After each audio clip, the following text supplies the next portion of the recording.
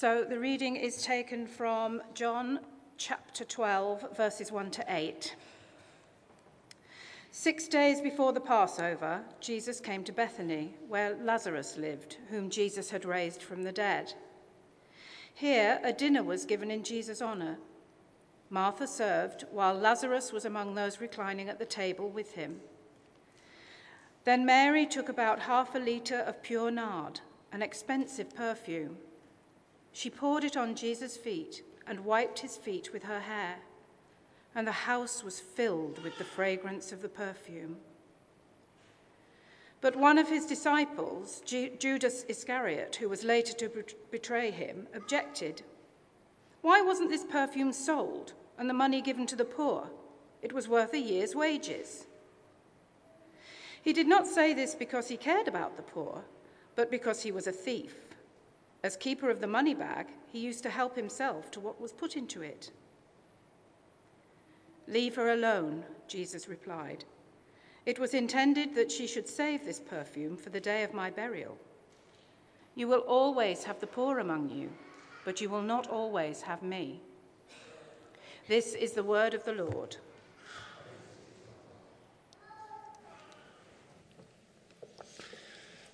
Good morning.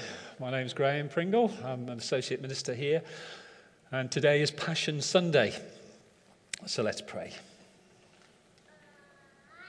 Heavenly Father, as we walk in the footsteps of Jesus on the way to the cross, we pray that you'll be with us this morning. Please speak to us, draw close to us. In Jesus' name, amen. So today is Passion Sunday. It marks, in some Christian traditions, the beginning of a 2-week period prior to Easter. The whole of this 2-week period is called Passion Tide, and it comes from a Latin word which means suffering, because it focuses on the sufferings of Jesus before his death. When we think about the suffering of Jesus, we often think about the Garden of Gethsemane, his agonizing time there, his arrest, his trial before Pilate and Herod, how he was whipped, and the crucifixion. All of that took place in the 24 hours before his death. But as we shall see, Jesus' suffering began much earlier than this, and that's why churches think about his suffering for this 2-week period. Because Jesus knew what was coming ahead. People had warned him that if he went to Jerusalem, he'd be arrested and killed, but he was determined to go there nevertheless, determined to see it through. And so his suffering, his passion began before he got to Jerusalem. The Bible passage that we've just heard this morning is one that will be read in many churches throughout the world today on this Passion Sunday. It's quite a curious story. It's not a passage I've preached on before. It's a story that is full of tension and emotion. In some ways, the story reminds me of the penultimate episode of a TV series. We know that when you get to the final episode of a TV series, then that's when the real crisis happens and everything hopefully gets resolved. But the episode before is what prepares us for that.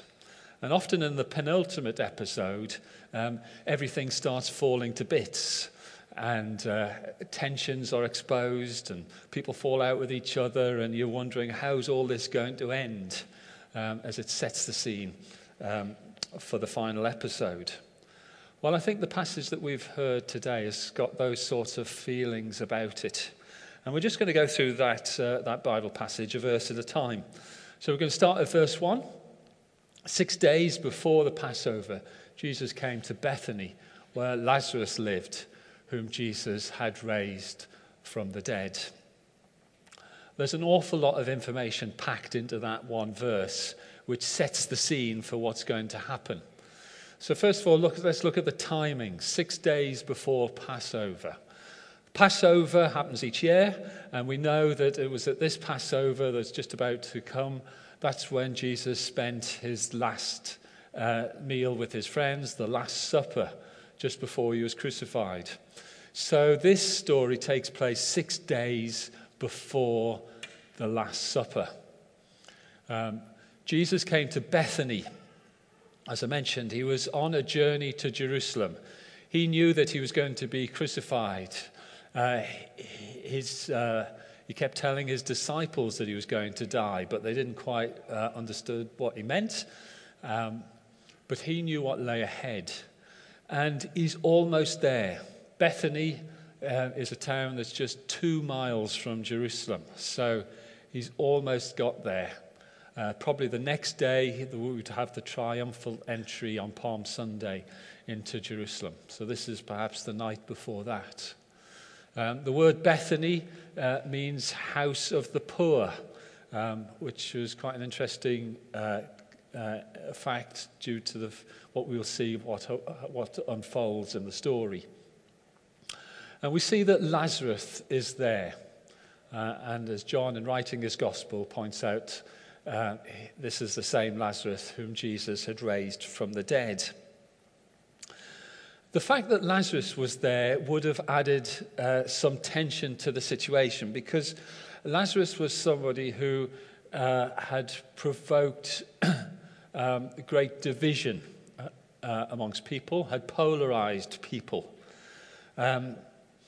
Lots of Jesus' miracles had been controversial, and the things they'd done had been controversial. You know, whether it be going through cornfields and eating corn on the Sabbath, or whether it be healing a sick person on the Sabbath day. A lot of things that Jesus had done had attracted criticism. But it was the raising of Lazarus from the dead that had really crystallized people's views about Jesus.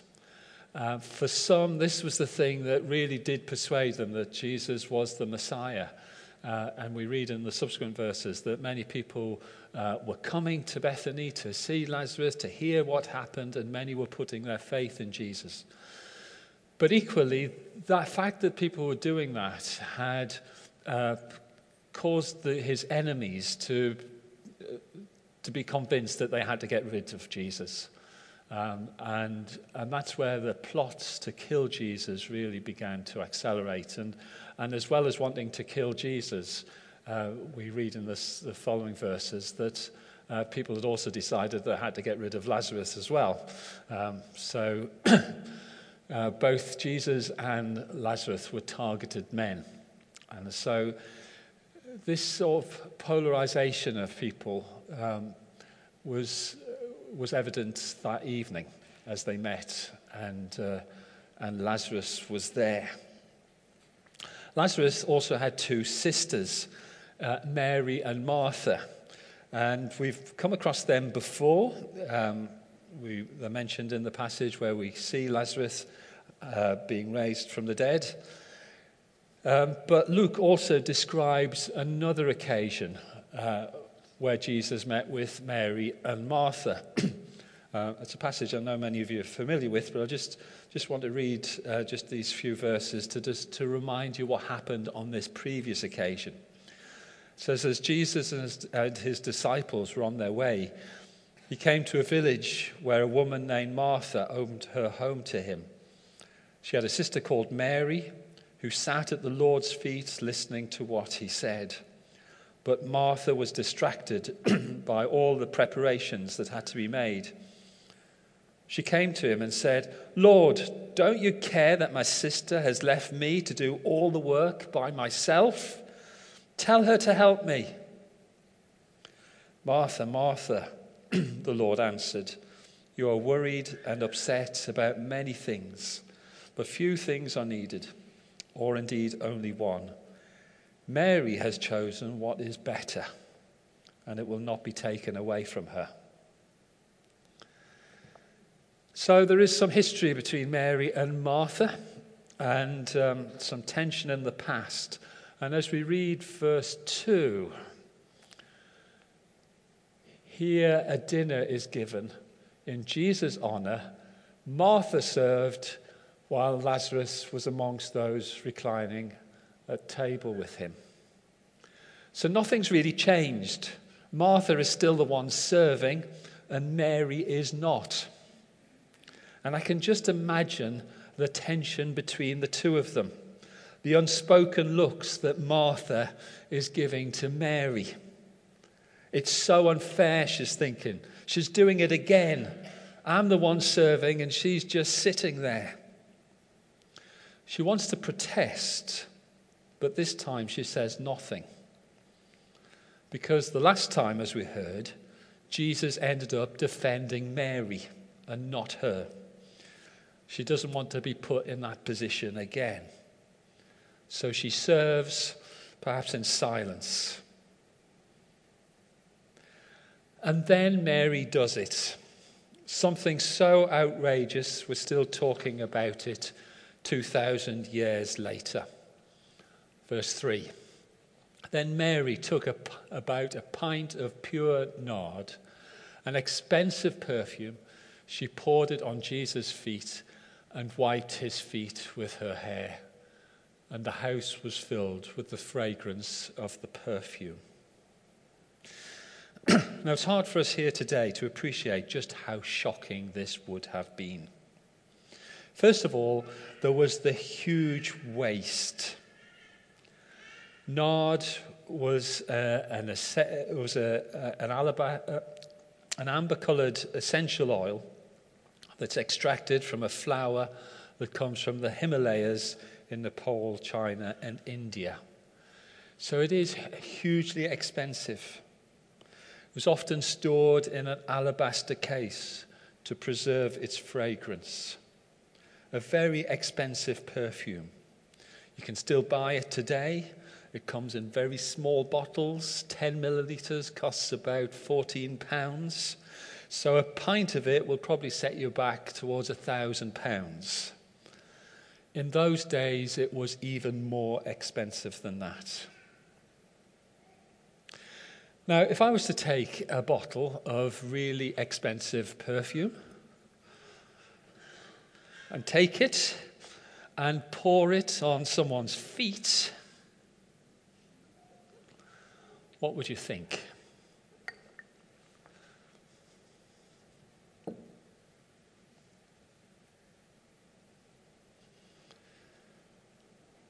A pint is a huge quantity of perfume. She didn't just dab it on Jesus' feet. She poured the whole thing on his feet. What a terrible waste, you might think. But that wasn't the most shocking thing that Mary did. What she did next was much worse. She let down her hair, something that a reputable person would never have done in public.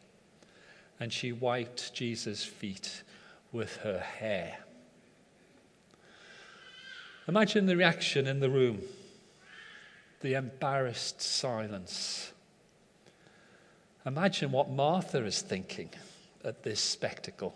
It was bad enough the last time where she just sat at Jesus' feet and looked at him adoringly.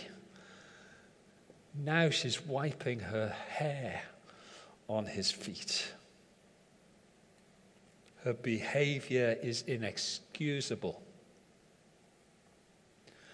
But it's not Martha who says anything.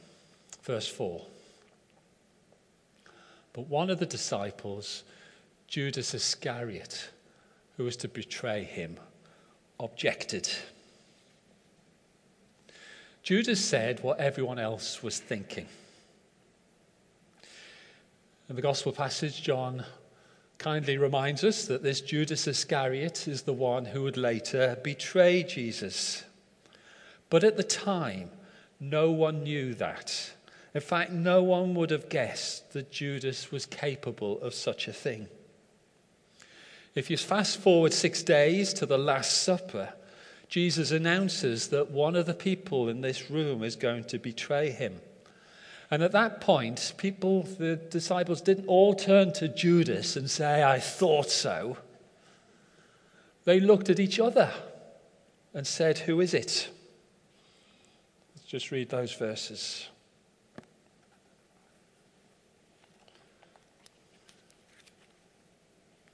This is at the Last Supper. Jesus was troubled in spirit and testified, "Very truly, I tell you, one of you is going to betray me."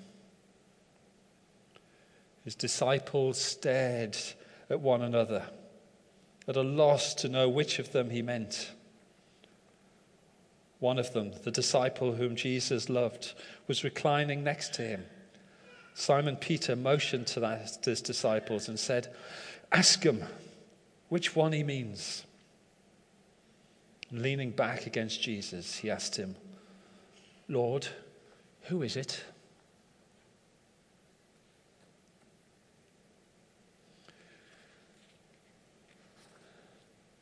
But back to our story. None of them knew what Judas would later do. Judas simply says what others are thinking. He could have said, "Mary, stop behaving like a prostitute." But perhaps he was too embarrassed to say that.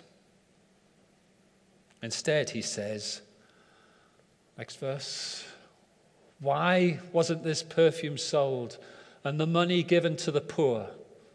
It's worth a year's wages." You see, Judas was the treasurer of the group of disciples. All of the disciples had given up good jobs in order to follow Jesus. Andrew, Peter, James, and John had been fishermen. Matthew had been a tax collector. Others had good jobs too. But none of them had been working for the past 3 years. Following Jesus had taken up all of their time. So Jesus and his disciples relied on the handouts from others. But they also gave some of the money they received, they gave it to the poor. And Judas was the keeper of the common purse.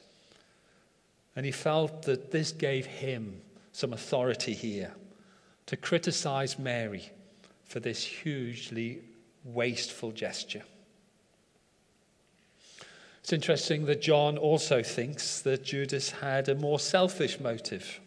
Verse 6, he did not say this because he cared about the poor, but because he was a thief, a keeper of the money bag, and he used it to help himself to what was put in it. I guess John came to this view after Judas had betrayed Jesus. There's nothing to suggest that people thought that at the time. Well, whatever his motive, it's Judas who criticizes Mary, and it's Jesus who leaps to her defense. Verse 7. "Leave her alone," Jesus replied. "It was intended that she should save this perfume for the day of my burial. You'll always have the poor among you, but you will not always have me." I wonder what Jesus made of all of this. He's heading to Jerusalem. He knows that he's going to be executed in a few days' time. But his suffering, his passion, has already begun. He's invested everything into this small group of disciples who are here with him. He's trusting them to continue the work that he has begun, because he's no longer going to be around to do it himself. And it must have broken his heart to see them squabbling and divided. This tension amongst his own disciples. And it's that, as say, like the penultimate episode of a series, is setting the backdrop for what will soon happen. What Jesus will say 6 days later at the Last Supper, where he says to them, "A new commandment I give you, that you love one another as I love you." I guess it breaks Jesus' heart to see his church divided today, as Christians squabble with each other instead of loving each other. But what do we make of the story itself? Who do you most easily identify with? Is it Judas? Judas, the clear-headed one, but judgmental. Convinced that Mary's behavior was totally unacceptable at many different levels. Convinced that someone had to tell her that what she was done was wrong. He wasn't going to stand by in silence. He will tell her exactly what everyone thought of her. Or do you identify more with Martha, who in her heart is equally critical of Mary, but decides not to speak out? She keeps her views to herself, but she knows what she's really thinking. Or is it like Mary, who's extravagant in her love for Jesus? She knows that her actions will be misunderstood, but she doesn't worry about her own reputation. She just wants to give Jesus everything that she's got. The whole pint poured on his feet. Jesus had previously said that the first commandment was to love God with all of your heart and soul, all of your mind and all of your strength. And what we see here, what Mary did, is the perfect illustration of what that kind of love can look like.